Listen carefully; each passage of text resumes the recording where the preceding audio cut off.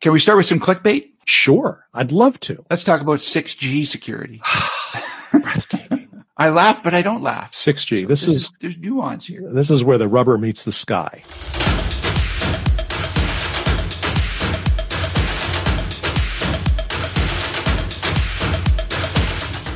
Hi, this is Greg Young. And this is Bill Malik. And you're listening to Real Cybersecurity. Gosh, it's good to speak with you again, Greg. Likewise, and congratulations on our 3,000 download. I know. Isn't that an amazing milestone? I think my family's probably done 2,500, but I'm not going to. I'll take it. I'll take it too. I'm sure my family's done at least a third of those. We're in pretty good shape. This one goes out to the family because without them, we wouldn't have any. Wouldn't have a lot of things. Here's to the family members of everybody in CyberSec who put up with us. That's right. Without your ongoing support, we wouldn't be rolling. Yep. And we would be completely useless because we wouldn't be asked to help you unmalware your laptop at Thanksgiving. Right. I, in fact, sent an alert out yesterday based on the SANS news bite that said there are active exploits against iOS and Apple Watch and iPhones. Just came out, sent it to the fam and got a couple of acknowledgments. Updating now. See, I'm not a Mac person because they have so much trouble with malware on Macs. I mean, my goodness. My Mac has trouble with Teams. That's my issue. So yes. Who would have thought that Microsoft and Apple wouldn't get along on a platform? So really, after all these years. Can't we just get along? Right. Can we start with some clickbait? Sure. I'd love to. Let's talk about 6G security. Breathtaking. I laugh, but I don't laugh. 6G. So there's nuance here. This is where the rubber meets the sky. This is great for me because there's nothing I enjoy more. Well, there are a few things that I enjoy more that I would do by myself over the air than play the curmudgeon, take down marketing fluff. 5G is, according to most of the carriers in the United States, a wonderful improvement on the stuff we used to have. And it's rolling out everywhere. This is great. This is important. This is a wonderful thing. Only one small problem in that it ain't 5G yet. What we're seeing now are improvements in 4G LTE that have been in the works for years. The way these things go. It's like 4+. Yeah, 4+. Right. The way these things go is there's a group that was formed a while ago called the 3GPP, Third Generation Partnership Program. And it's a consortium of the major regional cellular infrastructure groups. And so you have 6 of these roughly aligned with the major continents. And within those, you have members made up of carriers, equipment manufacturers, and researchers. And what they do is they put together a series of specifications. You can tell how long it's been going since 3GPP has been around since third generation when they realized they needed this kind of stuff. Those of us who traveled in the 90s recall that challenge of getting a cell phone that would work going to Europe if you happen to come from the US. I actually had to buy a different cell phone solely for the purpose of sending and receiving calls. And I had a recorded message on my own line saying, if you want to reach me, please dial this number. That's all gone now. You can pretty much take your cell phone just about everywhere except perhaps maybe North Korea and get connectivity. And pay for it. No. Yeah, there are minor fees and such. And there are still some areas where the financial imperatives to not use your phone or not make long distance calls, which is frankly wrongheaded. The way they do a generation, so like 5G or 4G, is they specify a bunch of features that they'd like to have in the generation. And these features are bundled together into releases. Right now, we're running on what they call RHEL 15, release 15. It's the 15th in the series since they started this, and it talks about 4G and 4G LTE. Release 16, which is rolling out, has some early 5G content, but Release 17, which has 60 candidate functions for 5G, is still being developed. The spec won't be done until the end of this year. It was supposed to be earlier this year, but the pandemic. The spec will be done in the latter half of this year, which means that manufacturers either are going to build their own stuff, which may or may not interoperate, which is highly bad planning, or they'll wait till the spec is pretty much done and they'll start rolling the stuff out. So we'll start getting that in 2022. Now, I said there were 60 candidate functions. The fellow managing RHEL 17 has said that he wants this to be a quick release. He wants it to be done in a year and a half tops. That means that he's going to only allow about a dozen of those 60 candidate functions. What happens to the other 48? Well, the vendors, researchers, carriers who propose them will have the ability to submit them to release 18, which doesn't get started until the second half of next year. That's going to be a big release. It's going to cover all the rest of everything they can do in 5G. That's when you can get things like massive high-density multi-device stuff. That's where you're going to be able to support one active device per square meter across a square kilometer. That's 1 million devices concurrently active in a relatively small part of presumably a city or a factory or whatever. That's when you're going to get the 1 millisecond latency or better. That's when you get extremely high quality. All of the cool things that make 5G happening, the things that will let you trust it to drive a car, run a warehouse, dock a ship in a port, steer a ship through the Suez.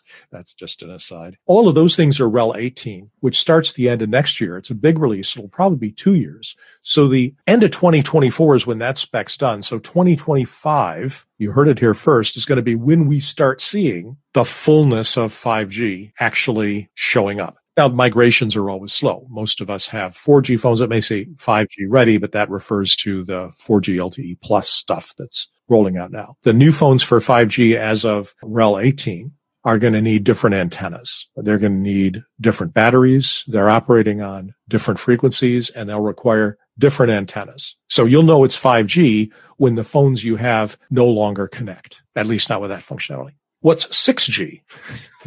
Well, let's just stick with 5G for a minute. I'm not letting you get away with saying 3GPP without talking about Droop. Oh, yes. So when I worked in the Poughkeepsie Programming Center, I helped build the lab plan. What we had was, this was the good old days, command and control style development. Call it waterfall, although it was never as bad as the people who did waterfall say it was. We'd plan our work. The work was very detailed for this month and the next month, the next 3 months, the next 12 months. Once you got beyond the 1 year out boundary, then the plan became a little more amorphous.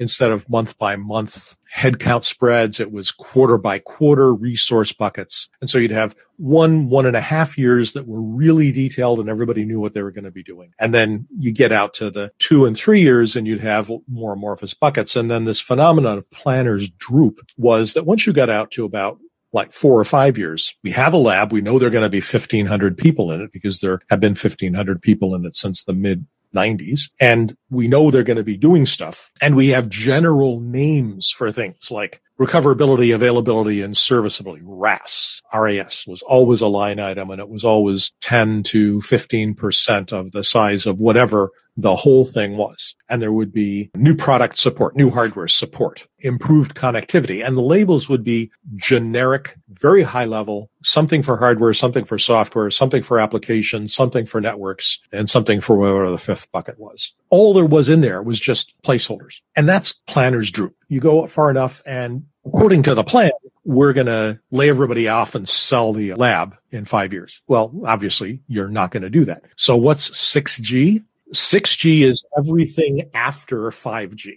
That's all they know. Faster, cheaper, better, more reliable, higher densities, less power consumption, longer range, less distortion, blah, blah, blah. It's just a bunch of generic high-level labels that have no more substance than the back of the index card on which these notes are written.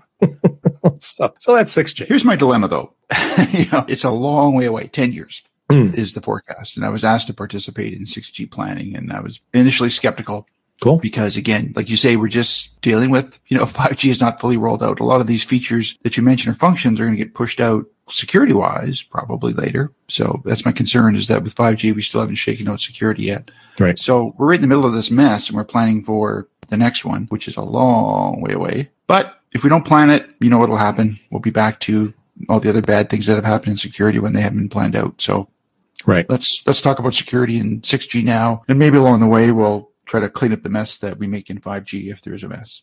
These boundaries are somewhat flexible. For instance, a lot of the stuff that's currently being touted as 5G was originally meant for 5G, but the handset manufacturers said, we're not ready to go through a refresh. So there are any things in that specification for 5G that we can pull into 4G. And that's where the whole 4G LTE came from. Long-term evolution is what LTE stands for. 4G LTE are the things they could take out of the 5G spec and make available that will run on your current handset with your current antenna and radio setup that we all know and love today. And the same thing will happen with 6G. As the spirit of the 6G working group moves over the waters and separates the night from the day, they'll begin to say, hey, this would be really cool if we could do this for security. Maybe it'll be a privacy enhancement. Maybe it will be universal, sophisticated, quantum-proof encryption. There's a couple of things I think that are coming technology-wise that are a moving target, like quantum crypto. So making the next communication standard quantum safe.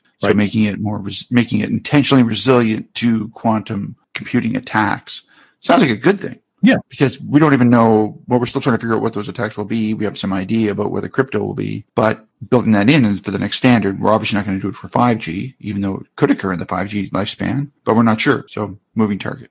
And exactly. If there are things in there that will make encryption or data security quantum attack proof, then somebody will say, is there a particular hardware we need to make this happen? And if the answer is no, then the next question is, well, can we roll some of that into 5G REL 18 and get it out before 2030? So it's a very vague amorphous thing. Anybody who's worked in an engineering discipline which has long-term investments like setting up a factory or developing a specification for a complex application, developing biomedical technology, read a really great article on the mRNA virus. The Economist is a wealth. Anyway, that kind of complexity requires a lot of planning. It requires a lot of steps. And when you get into the out years, anything beyond the 18 to 24 month horizon, there's a lot of flexibility on what you can actually do with those pieces. So having cast aspersions on 6G,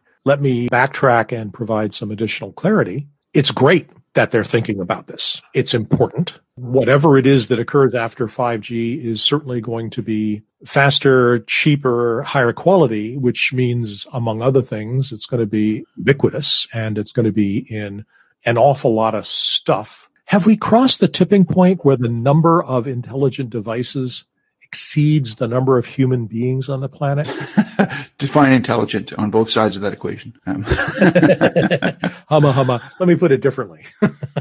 Are the number of silicone-enabled life forms greater than the number of Homo sapiens life forms staggering around on this planet at the moment? Potentially.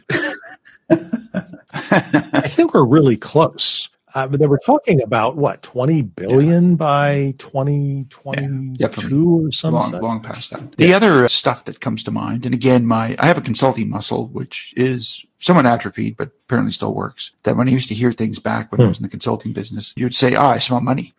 And I pulled that muscle on PKI. But it's a bad muscle, right? It's a muscle you don't want to use. It's like a fight or flight reflex, except this is this is going to be something. So 6G security, my old atrophied consulting muscle twitched and said, we can do this for 10 years. On the other hand, started thinking about our good friends, the connected cars, right? So right now with 5G, we're very focused on saying, yes, the communication to the connected car is very important. Some of the discussions coming up around trustworthiness, which is a term we're not really used to dealing with in security, but we have to now, along with safety, is the communication is not just going to be from my car to the road. I'm going to have to engaging with other cars directly on very quick, latency-free transactions to get information about them and other things in the road as well. There's going to be this whole internet of communication going on that we're not really used to dealing with in current communication standards, right? Big cell tower. I talk to it, can't physically get at it. I communicate to it. If there's something in between me and it, it's probably the police intercepting my calls with a Stingray. This is going to be some really different kinds of communications we're already seeing. So that is a soft, squishy edge of what 6G is talking about. But I'm thinking, what about denial of service when cars are talking to cars to make safety decisions? Yeah. The whole V to V and V to everything environments are really perilous. I was watching a rerun of NCIS Los Angeles. They had a cell phone jammer, right? So when this guy was in his panic room, he couldn't call for help because the bad guys had left a cell phone jammer in the desk drawer outside. It was local. It wasn't a wide area, but it was enough to kill his phone. Well, imagine what you could do with a cell phone jammer in Midtown Manhattan on rush hour 5 years from now, and a third of the fleet is talking to other cars, talking to infrastructure, getting information about the maintenance that's taking place, about traffic densities, about emergency vehicles. They're going to need clearance, and all of a sudden it's locked up. Well, what will happen is all of a sudden people will have to put down their coffee and start driving, right? You're going to fall back to normal. Now, we've been in situations kind of like this. Of course, most obvious example is simply a power outage. When the GPS satellite rollover happened in 2019, New York City's smart traffic lighting system went off the air for a week. And that meant that you had to wait 90 seconds for a red light to go green, even if there was no cross traffic. Whereas before, with the intelligent systems, which were tied to the GPS clock, which was malfunctioning, would look at the traffic and they would change the timing dynamically to move more cars. So what was the net? The net was you had to waste time sitting at idle waiting for the light to change. Cell jammer in the V2V future, what is the net? It means that cars stop being smart and now rely entirely on their drivers who keep them on course and deal with immediately visible stuff. Yeah, they're still going to have their own sensors and decisions, but those that assist from other information is going to be reduced. Mm-hmm. Yeah. Yeah, maybe much like the ability to dial a telephone, using the term dial might be the same kind of skill that's gone out, same as driving a car. Maybe we won't know anymore. Well, my kids, with the exception of my son-in-law, don't really drive stick shifts very comfortably. Oh, good example. Yeah. Yeah, we watch the technology evolve and move faster. Little kid handed a pencil. He says, "Where do I turn it on?" You don't have to. All right. So I've satisfied my inner man child by getting you to talk about your 3GPP and Droop, and we've covered the clickbait of 6G. And that will bring us to the end of our conversation about 6G security and the perils and promise of Planner's Droop. Please turn into our next episode where we will discuss the world of post-pandemic travel, what we miss, what we look forward to, and what we hope actually we can change going forward. Thanks for your time and attention. That brings us to the end of this edition of Real Cybersecurity. I'm Greg Young. And I'm Bill Malik. Thanks for your time and attention today and joining us on our journey. Remember to follow us on Twitter at Real Cybersecurity, and our email address is podcast@realcybersecurity.net. Thanks.